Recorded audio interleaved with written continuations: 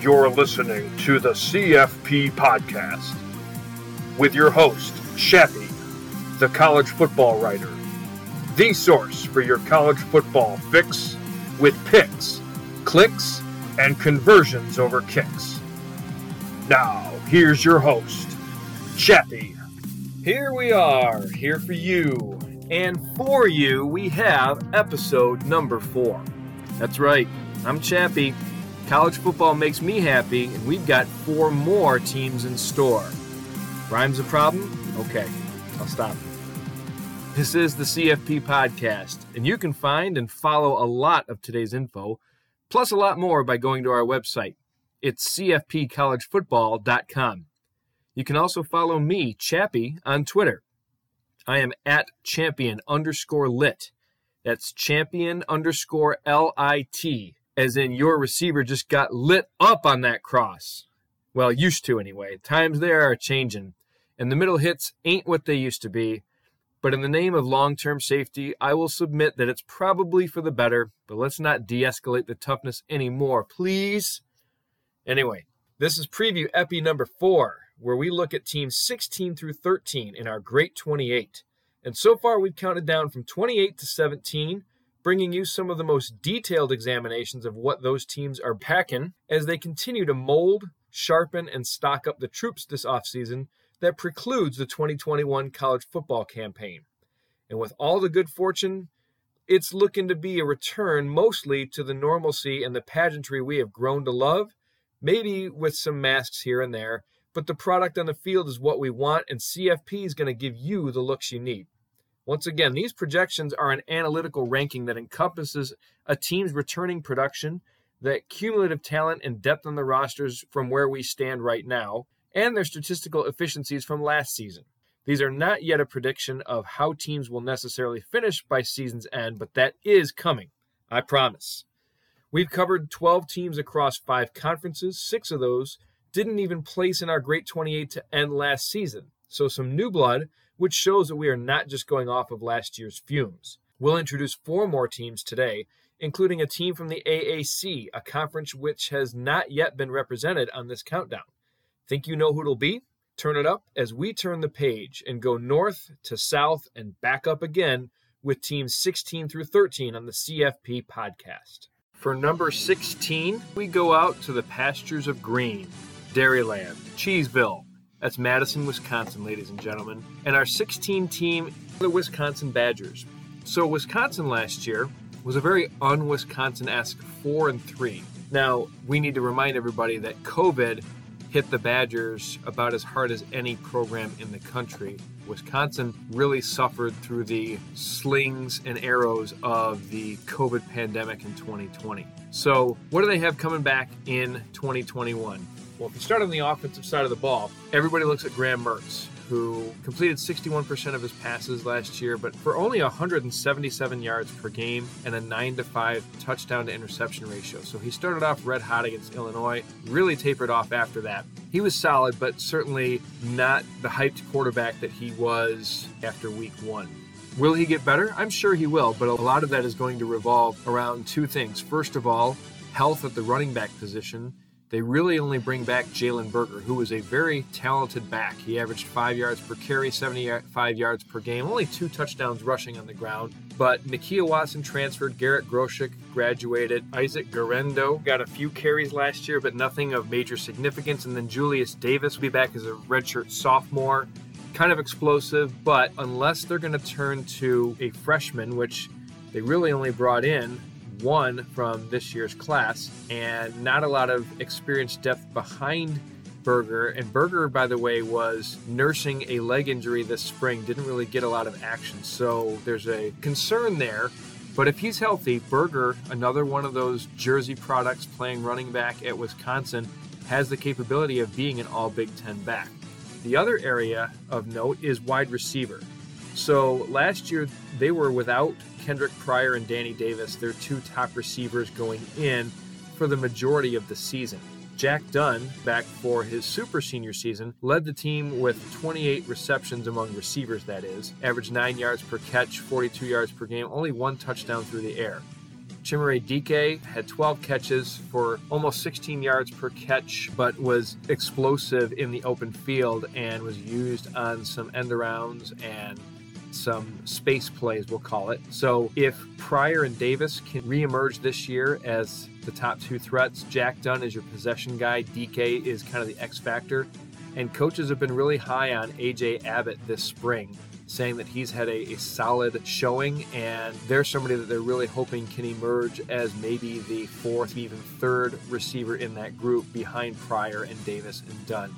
Pryor was out most of the spring as well, rehabbing from a leg injury, and Danny Davis was billed as the top receiver coming out of the spring. Now, the best catching threat they have in 2021 is All-American candidate tight end Jake Ferguson, who will be back for his senior season. Some were a little surprised he did not declare for the NFL draft, but I think one more solid year of performance, adding some bulk, maybe improving his footwork.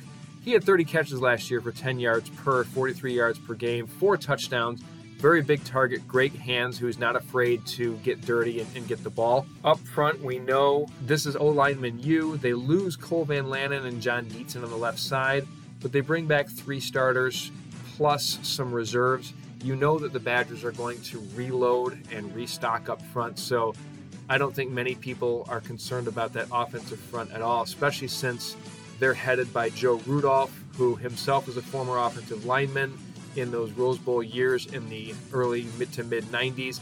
He's coming back for his 7th year as the offensive coordinator, but Paul Chryst is going to have a little bit more of a pulse and a thumbprint on what's going on with that offense because it did lag a little bit a season ago.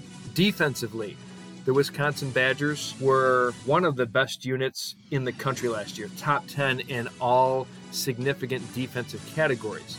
Up front, they lose 2 good defensive ends in Loudermilk and Garrett Rand, but they bring back Matt Henningsen. In the middle, Keanu Benton is a worthy nose tackle. Isaiah Mullins had some good showing last year as well, along with Bryson Williams. So really, even though they play a 3-man front, they go 3 deep at that nose guard position, and relatively youthful there too, which means that the future is looking bright going forward, especially with defensive coordinator Jim Leonard at the helm.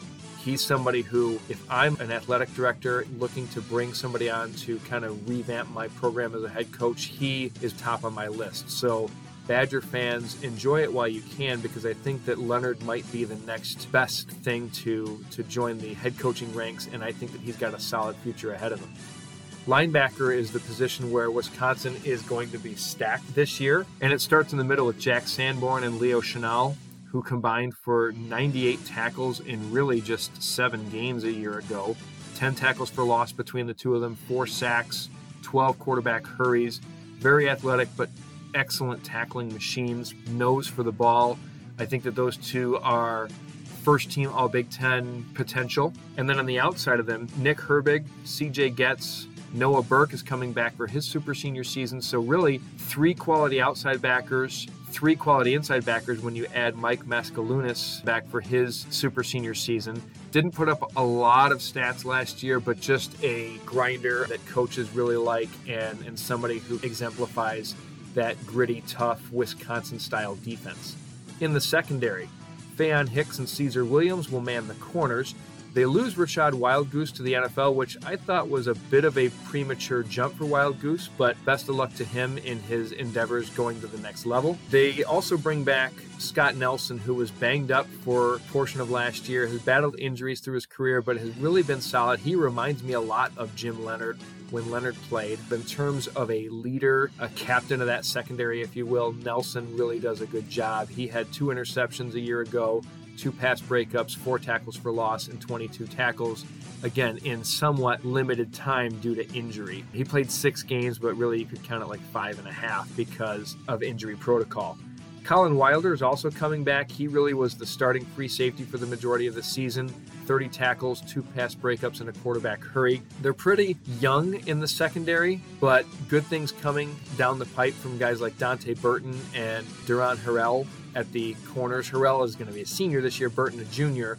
But then you've also got someone like Samar Melvin, who played as a freshman a season ago, and then Tyler Mays and Titus Toller, who are younger safeties. John Torchio is another guy that kind of plays that Wisconsin safety really like a true Badger, just gets his nose into things and causes disruption.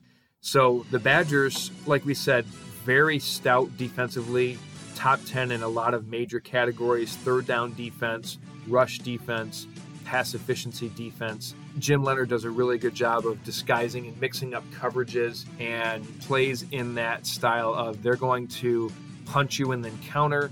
They're going to really keep a quarterback guessing, and that's essentially what Leonard's philosophy is to keep the opposing quarterback unsure on every snap. And if you can get in a quarterback's head and you can waver his confidence at any level, then that's an initial win for that defense. And I think that's a big reason why Wisconsin is so good at what they do. Special teams, kicking is an issue, and Paul Christ has said that it's continued to be an issue this spring. So Colin Larsh, Jack Van Dyke kind of shared the place kicking duties a year ago, with Larsh getting the majority of the kicks. He was 5 of 7, but only hit a long of 31 yards. So look for the Badgers to be a team that might go for it a little bit more frequently on fourth downs, especially once they cross midfield. And if you've got a defense like the Badgers have, you can kind of afford to go for it that way, especially if they start to catch fire with Berger in the backfield and those receivers start to produce once again like they have in years past. In the return game, Devin Chandler is a pretty good talent returning kicks. Punter Andy Vunovich, 34 punts for almost 42 yards per kick, 14 inside the 25, boomers of over 50 yards, so pretty good. The punt return game, they've got two good ones in Danny Davis and Jack Dunn, solid return men. They can give you a little bit of a jolt running back punts. So I think special teams outside of place kicking is solid for Wisconsin, and they're always pretty good in the coverage units.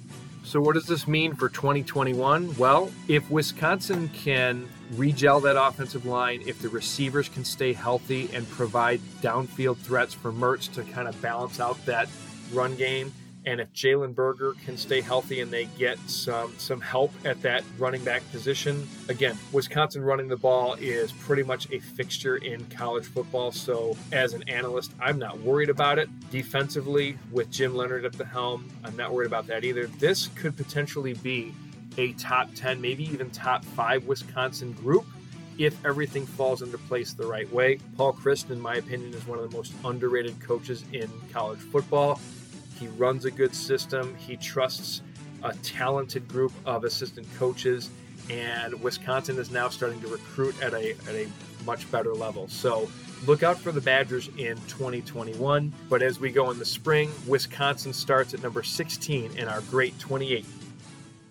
Gaining ground in our Great 28 of spring, we go to Gainesville, Florida, where Gator fans are chomping at the bit to see what's going to happen in 2021 post Kyle Trask, post Kyle Pitts, post Kadarius Toney.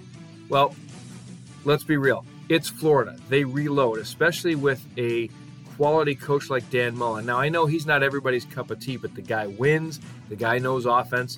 And so we can assume that the Gators are not going to miss much of a beat on the point-scoring side of the gridiron. But at quarterback, the big question is, who is it going to be? Now, Emory Jones is the slated starter. He completed 56% of his passes a year ago, 2-to-1 touchdown ratio. Known to be a little bit more of a runner than a passer, but a lot of people in Florida circles say that he's going to balance this offense out a little bit. And in watching some film and talking to some people, Jones reminds me of another number 5, a guy by the name of Bryce Perkins, who played at Virginia when the Cavs won the ACC Coastal Division a few years ago under Bronco Mendenhall, when people really didn't give that team and even Perkins a lot of chance. So Jones comes in as a junior, and he's going to be battling Anthony Richardson, who is really more of a classic pocket passer who Gator fans are kind of used to seeing. And then, of course, there's 2 really good freshmen in Carlos Del Rio and Jalen Kitna, but I don't think that that's the direction that Mullen wants to go, at least not this early, unless one of them lights it up in summer and fall camp. But whoever's playing quarterback is going to have a good stable of versatile running backs to throw the ball to. Yes, I said throw the ball to because Florida is not known really for letting their backs tote the rock. More so, they're getting the ball on swing routes out of the backfield and also some routes like a receiver would run. Malik Davis, Damian Pierce, Naquan Wright, The three of them showed their skills on the outside a season ago. Pierce was really the best runner of the three, averaging 4.7 a carry, but for only 42 yards per game. Now, a big intrigue is going to be transfer portal addition DeMarcus Bowman, who is a 5-star running back, one of the top running backs in his class. He transferred from Clemson, but the big question is he going to be eligible? So that was part of the reason why things didn't really work out the way that was hoped at Clemson. So if he can get eligible, if he can get on the field for the Gators, that's going to be a huge boost for them, especially trying to balance things out with the run. They also have former Miami transfer Lorenzo Lingard, who will be a junior this year. Now, he was a highly touted back, switched over, transferred to Gainesville last year, averaged 6.4 yards per carry, but only toted the rock 5 times. So maybe with an increased amount of touches this year, we could see something good from Lingard in that Florida backfield. So who is Jones or Richardson going to throw to? The Gators lose Kadarius Toney and Trevon Grimes, but they do bring back Jacob Copeland, who could end up being one of the better Gator receivers when all is said and done. They also bring back Justin Shorter, and the big buzz is on Xavier Henderson, CJ's younger brother. Xavier only had 9 catches last year as a freshman, but averaged 16 yards when he caught the ball. A couple of youngsters in the wings as well, and Florida's always good at recruiting wide receivers. They've got a good one. Really, the number 4 guy in this year's recruiting class, Dejon Reynolds, stands 6'2", 210 pounds, 4-star recruit. So look for his name to be someone that emerges. At tight end, they lose Pitts, but they do have really 3 quality tight ends who can catch the ball and caught it with a good amount of frequency last year. Kamore Gamble, Trent Whittemore, Keon Zipperer. The 3 of them combined for 31 catches. All of them averaged over 11 yards per reception and had a total of 6 touchdowns between the 3 of them. So Pitts got all of the pub and the glory, but they still had 3 deep behind Pitts. So not a whole lot lost at tight end, aside from Pitts' athletic ability. But in terms of what they can bring with this tight end group, I think it's still going to be pretty good.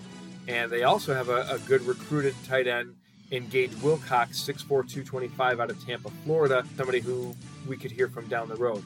Offensive line for Florida, they lose 2 guys up front, Stone Forsythe and Brett Heggie, but they bring back Stuart Reese and Gene DeLance on the right side at guard and tackle, respectively. Richard Garage is at the left guard spot, so a good amount of guys coming back up front, and they did a respectable job last year kind of protecting Kyle Trask.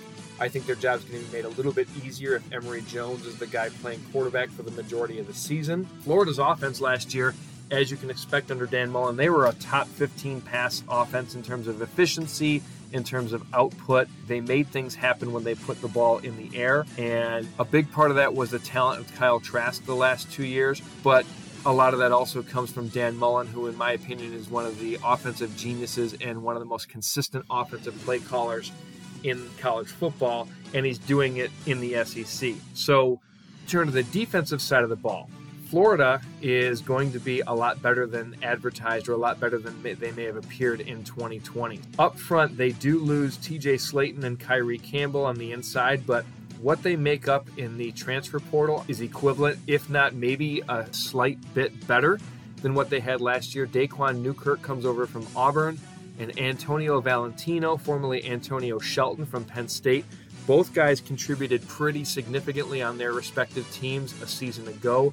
They're going to add a lot of muscle and a lot of tenacity on the inside, and you team that with what they bring on the outside with Brenton Cox Jr., who had 9.5 tackles for loss, 4 sacks, and 18 QB hurries a season ago. Chris Bogle, a backup at that buck position behind Brenton Cox. Jeremiah Moon, who kind of plays a hybrid outside linebacker defensive end, so he'll get some time at that buck spot. And really the buck is the position where that's the person going after the quarterback and creating havoc. On the opposite side, Zachary Carter is a solid defensive end, a very good 5-7-9 technique on the opposite side. He had 36 tackles a season ago, 9.5 tackles for loss, and 5 sacks to go along with 12 QB hurries. So Florida was a team that really did a good job of getting after opposing quarterbacks. At the linebacker position, They really play that 4-2-5 scheme, so the two guys, for all intents and purposes, in the middle, Mohamed Diabate, 7.5 tackles for loss, 5 QB hurries, 68 total tackles, so he's a good guy in space, very athletic, more like a bigger version of a strong safety that can play that linebacker position and matches up well with opposing running backs and tight ends. Ventrell Miller is one of the most underrated linebackers in college football. 88 tackles, 7.5 tackles for loss. They lose a little bit of depth at that linebacker spot with James Houston and Josiah Pierre transferring, but Amari Burney was a contributor with 52 tackles a season ago. Does a good job playing the run, but he can also drop back and cover the pass as well. Speaking of pass coverage, Khair Elam is one of the top corners in the country. He was all SEC as a sophomore last year. 11 pass breakups, 2 interceptions, 39 tackles on the outside position. Jaden Hill will team opposite him, and I think they're not losing a lot with the loss of Marco Wilson. Wilson was a talent, but he kind of had his struggles both athletically and also a little bit from some head things last year. Everybody knows about the shoe incident against LSU. Chester Kimbrough transfers out. He's going to Michigan State. So those two, Elam and Hill, are going to be the two to look for at corner. And Florida has a lot of good young talent, a lot of athletes who can step in at that corner spot. They do lose their top 3 safeties in Steiner, Stewart, and Sean Davis, but Trey Dean and Rashad Torrance are a good tandem that do return this year. Trey Dean has been a fixture and a heady veteran for the Gators in their secondary. Also look out for Trevez Johnson, who had a pretty good freshman campaign a year ago. He'll be playing that star position in the secondary for Todd Grantham.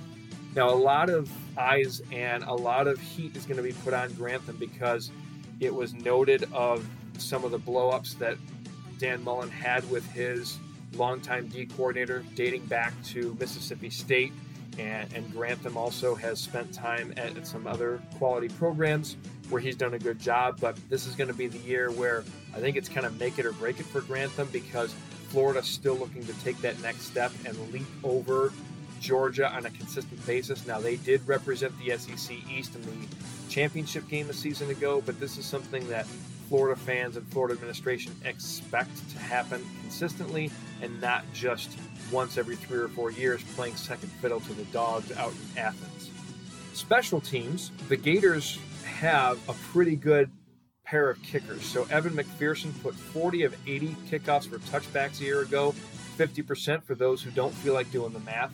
And then as place kicker, he was 17 of 22, including 6 of 11 from 40 yards or beyond. And then they lose Jacob Finn at punter, but Jeremy Crenshaw, an Aussie punter, is somebody who only kicked it twice last year, but averaged 49 yards per punt and rolled one inside the 20.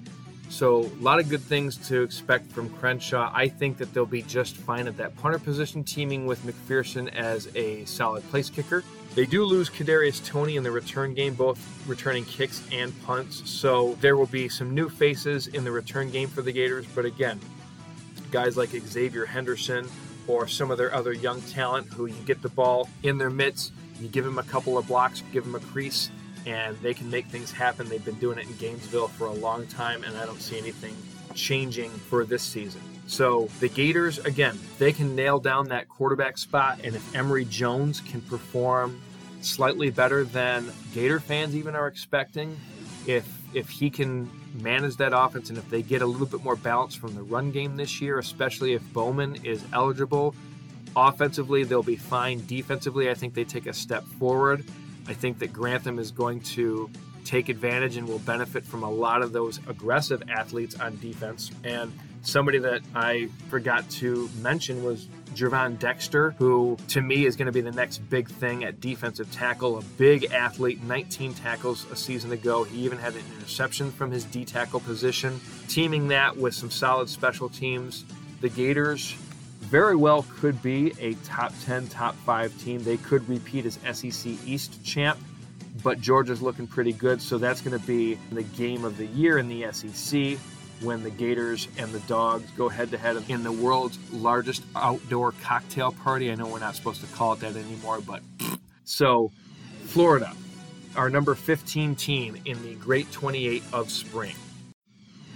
At number 14, we go down to the Bayou for the LSU Tigers. Coach O, in his 5th season in charge at LSU, had a bit of a down season last year, and it was based on a variety of factors. COVID, I know, was something that was going rampant through the LSU program. Also, other off-the-field issues that may have been slight distractors. But still, what you could say about the Tigers is that they played well in close games. They were 3-1 in games decided by 7 points or less a season ago.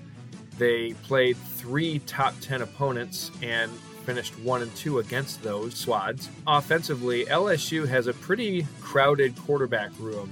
You could say that they go 3 deep. I think it really amounts to just 2, Miles Brennan or Max Johnson. Now, Brennan was injured last year, completed 60% of his passes for 370 yards per game, and 11-3 touchdown to interception ratio. Those are really good numbers. As he's rehabbing from his injury, he's going to have to fight off sophomore Max Johnson, who completed 58% of his passes for 178 yards a tick, an 8-1 touchdown to interception ratio. So what you could say about those 2 quarterbacks is they did a good job protecting the football and made efficient use of their time on the field. Because of that, they had a highly effective pass game.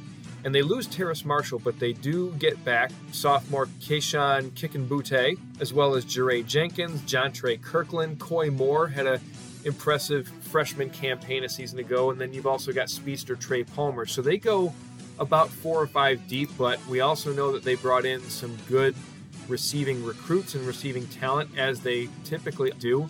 And I think because of the efficiency of that pass game, we're going to see an improvement in the run game this year. And they've got 2 pretty good backs, Terrion Davis-Price and John Emery. Both will be juniors this year. Davis-Price averaged 4.3 yards a clip. Emery was at 5 yards per carry. Combined, they had 6 touchdowns. Now, LSU finished near the bottom in rush offense a season ago. But I think part of that was their offensive line was not as good as we're used to seeing an LSU crew up front. They do bring back all 5 starters, but they were 84th in sacks allowed. And like we talked about, their rush offense numbers, they were 109th in running the football a season ago. So that's something that needs to improve. Now they bring in Jake Peets and DJ Mangus, who are both in their first year as co-offensive coordinators. They do have ties to Joe Brady, who was the offensive whiz that came in 2019 and did wonders with Joe Burrow.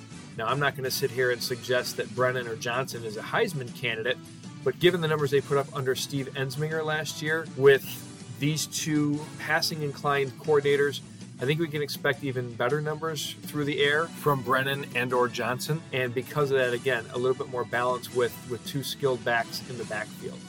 Defensively, LSU has really nowhere to go but up. It was seen as a failure in Bo Pelini's one and only season calling the defense in Baton Rouge. He was let go, and they bring in Durante Jones. Now they get a big addition at linebacker with Mike Jones transferring over from Clemson, who has been a perennial Final Four team. And Jones certainly was somebody who, in his freshman year, played a big part. He was injured through part of last year, but wanted to be a little bit more of an integral part playing as a true linebacker near the line of scrimmage. He was kind of used more as a linebacker in space, almost like a strong safety type linebacker at Clemson. So he's going to stay a Tiger, but he's going to be wearing the yellow and the purple for LSU. And he's got a good group in front of him, and he's got a good group behind him. So looking up front, Ali Gay was all SEC defensive end a year ago. He's coming back, bringing with him 9.5 tackles for loss, 6 pass breakups, and 5 quarterback hurries. He was a good havoc player. They also have Andre Anthony at the other defensive end, and then B.J. Ojolari was an impressive freshman a year ago. 16 tackles, but 12 of them were open field solo tackles. He had 5 tackles for loss, 4 sacks, and 3 quarterback hurries. So another guy who poses a rush advantage as defensive end, outside linebacker, kind of playing that hybrid look. They've got Neil Farrell and Glenn Logan in the middle, as well as Jaqueline Roy, who played considerable amounts as a freshman a year ago, 18 tackles, 4 tackles for loss, and a pair of sacks. In the middle is where they're going to be looking to break in a new starter, and they're going to play more of a 4-3 look. And so junior college transfer Navonta Q. Strong is going to be looked at to kind of fill that middle linebacker role. But outside of him, we talked about Jones. He's also got Damone Clark and Micah Baskerville, who will play the outside. So really three guys who can rotate on the outside, as well as Ojulari, who can play that spot.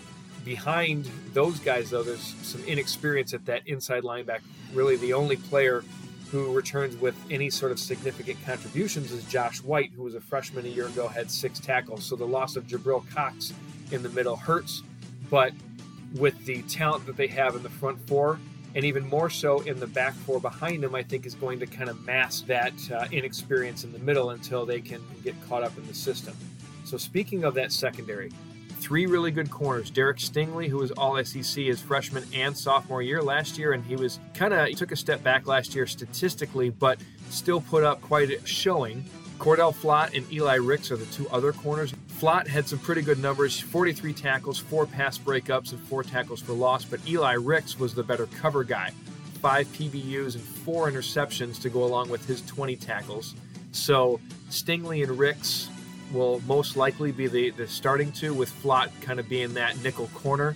They also have Todd Harris and Jay Ward playing safety. Those 2 will make a pretty good pair. Maurice Hampton Jr. is another one who is slated to get a good amount of snaps. So really you've got 3 deep at corner, 3 deep at safety. Those 5 or 6 will combine to make a formidable force in that back end for the LSU defense. Special teams. LSU comes in with quite possibly the most talented special teams unit top to bottom. So their kickoff guy, Avery Atkins, 46 of 60 kickoffs went for touchbacks a year ago. Cade York was All-SEC as a sophomore, 18 of 21 in the field goal department. He hit 9 field goals beyond 40 yards, and 6 of those came from 50-plus with a long of 57. He, of course, made that game-winning kick against Florida in the swamp after the shoe-throwing incident.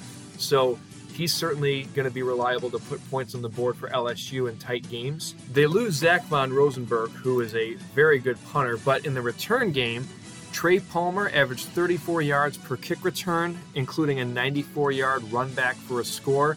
Derek Stingley had a 16-yard punt return average. Coy Moore averaged 8 yards per punt return. There's also Keishon Butte, who brought back a few kicks for a 15-yard average. I think you can expect that number to go up a little bit more this year.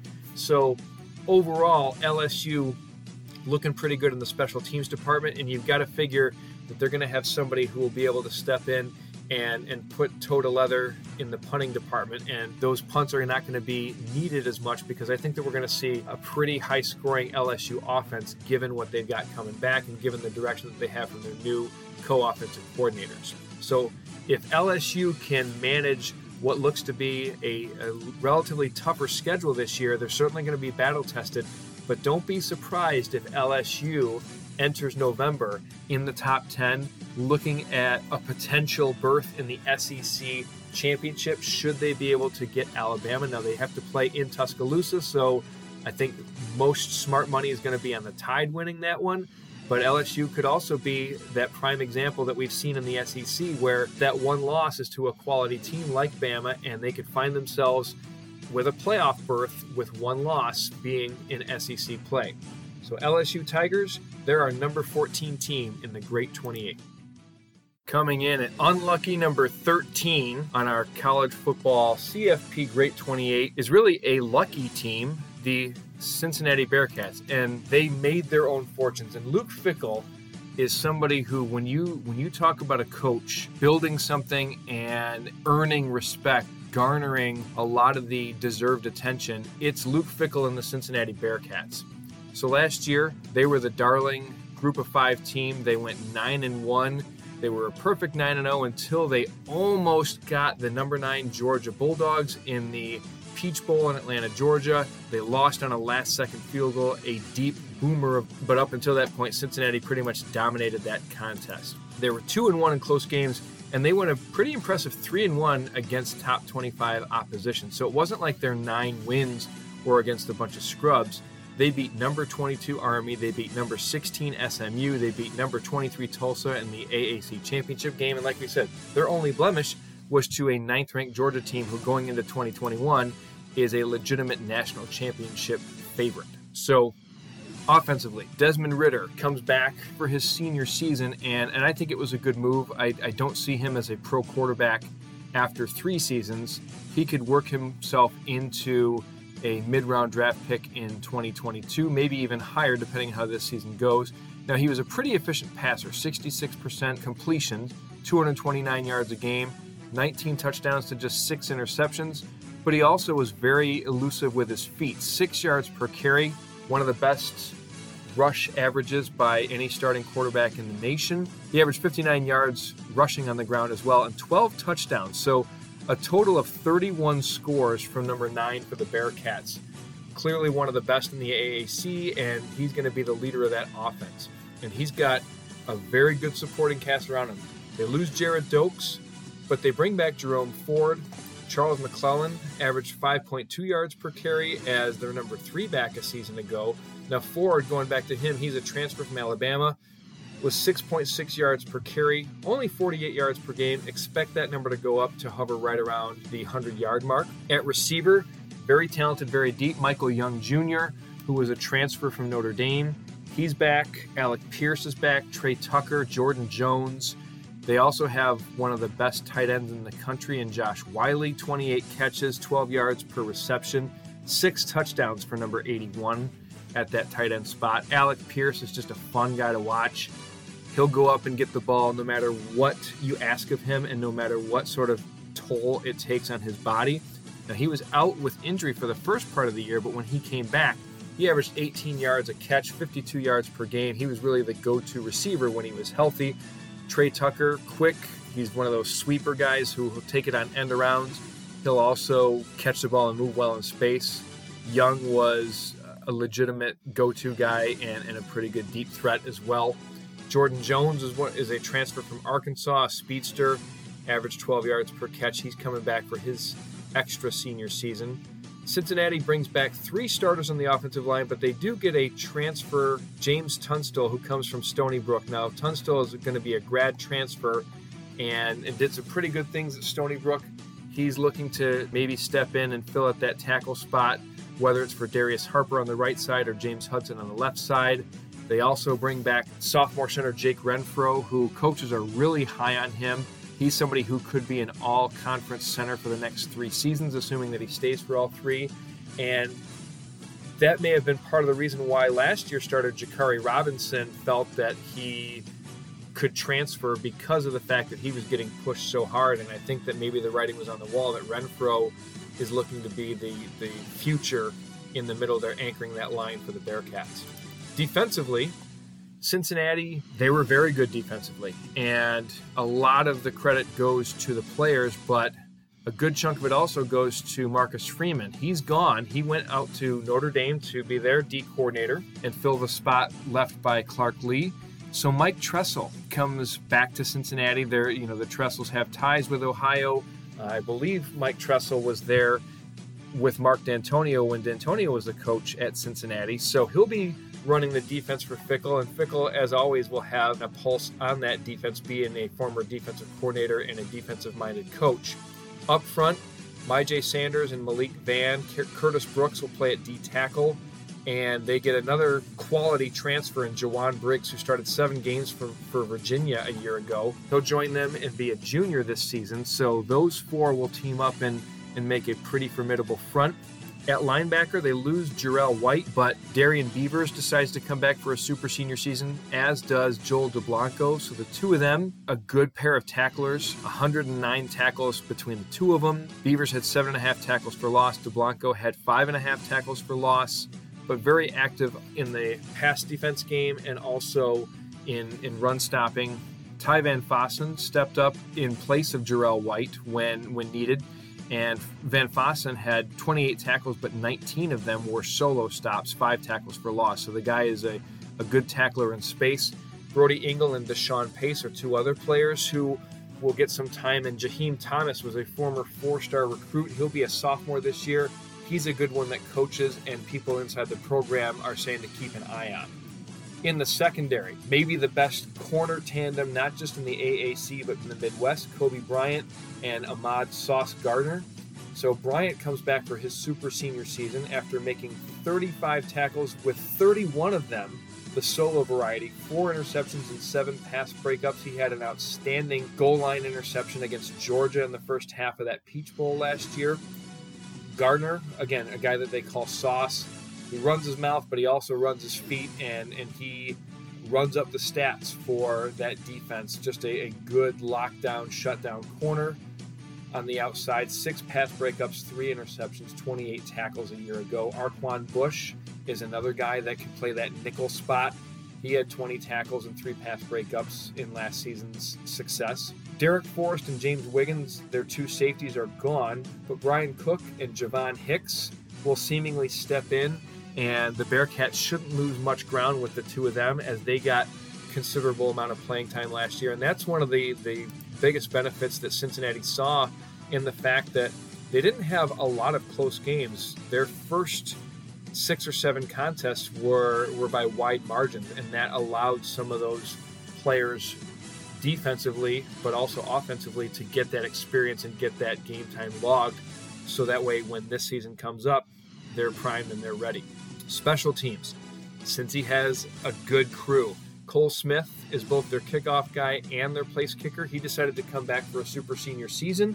He was 70% on field goal attempts a year ago. Only had 1 from beyond 40 yards, but a pretty solid place kicker, and has proven in the past that he can hit from longer. But again, given how successful their offense was last year in scoring points, they didn't really call upon Smith to put it between the pipes very often. They lose James Smith, their punter, but Mason Fletcher is a guy who came from the same Australian punting academy that James Smith came from. So there's going to be some familiarity, and we've seen that Australia is sending over a lot of talented punters, and that's something that Cincinnati has certainly reaped the benefits of. Now in the return game, Trey Tucker put a 30-yard average on his kick returns a year ago, pretty much taking back all of the duties for Cincinnati. He was an all-AAC return specialist for those honors. And then Ryan Montgomery, returning punts, had a clip of 7.9 per run back. So on both ends, kicks and punts, they pose some pretty dangerous threats. And then their long snapper, Kason Pfeiffer, returns after a solid redshirt freshman season. So a good amount of experience on special teams, and that's an area that Luke Fickell takes very seriously and has produced some quality units. So if Cincinnati can clean up on the penalties, they were one of the more penalized teams a year ago, and offensively they're going to need to cut down on the amount of turnovers. They ranked in the triple digits in terms of giving the ball away. It was mostly due to fumbles. Ritter was pretty good at protecting the football through the air. He did have 6 interceptions that he threw, but the bigger concern is the amount of fumbles that hit the carpet. So if Cincinnati can clean those areas up and get just a little bit more efficient in the red zone offensively, I think we're looking at another season where the Bearcats could potentially flirt with not just being the best group of 5 team, but if they get wins over teams like Notre Dame in South Bend, and they beat some quality AAC opponents like UCF or Tulsa perhaps, or even SMU, any of those teams could be ranked at the time that they play the Bearcats. And then Cincy also travels to Memorial Stadium in Bloomington, Indiana to play last year's surprise team, the Indiana Hoosiers, in week 3. So if they can beat a Big Ten team on the road, if they can beat Notre Dame on the road and get 2 or 3 ranked AAC victories, we could be looking at a Cincinnati team that, if they get some outside help, could be a top 5 team, maybe even flirting with being that first group of 5 team that cracks the top 4 and gets in. But as we see it right now, Cincinnati, the number 13 team in our spring Great 28. 16-13 with enough steam for championship dreams. Think I'm right? You're in good company. Think I'm wrong? Let's hear it. Either way, sound off on Twitter. @champion_lit is where you can reach me. Or if you want it to be more one-on-one, email me at cfpcollegefootball@gmail.com. And if chatter isn't your cheddar, but you want a lot more college football info to swim through, please go to our website. It's cfpcollegefootball.com. Here you can take an even closer look, not only at the teams we were just talking about, but the others in our Great 28 and all Power 5 squads, as well as an increasing number from the Group of 5 and more coming in throughout the weeks. We'll cover all the conferences, the teams, the individual players, news, and interesting insight from across the country. We show no major allegiances. We just want to be your college football place. We are the CFP. Stay tuned for more of our audio previews on the CFP podcast, soon to be steady in your football get ready. Please subscribe and review and reach out to me at champion_lit, or again, email me at cfpcollegefootball@gmail.com. I'd love to read and answer some of your questions on air and fuel the dialogue among this great community. This has been the CFP podcast. Thanks again for listening. I'm Chappie, and this is what I know.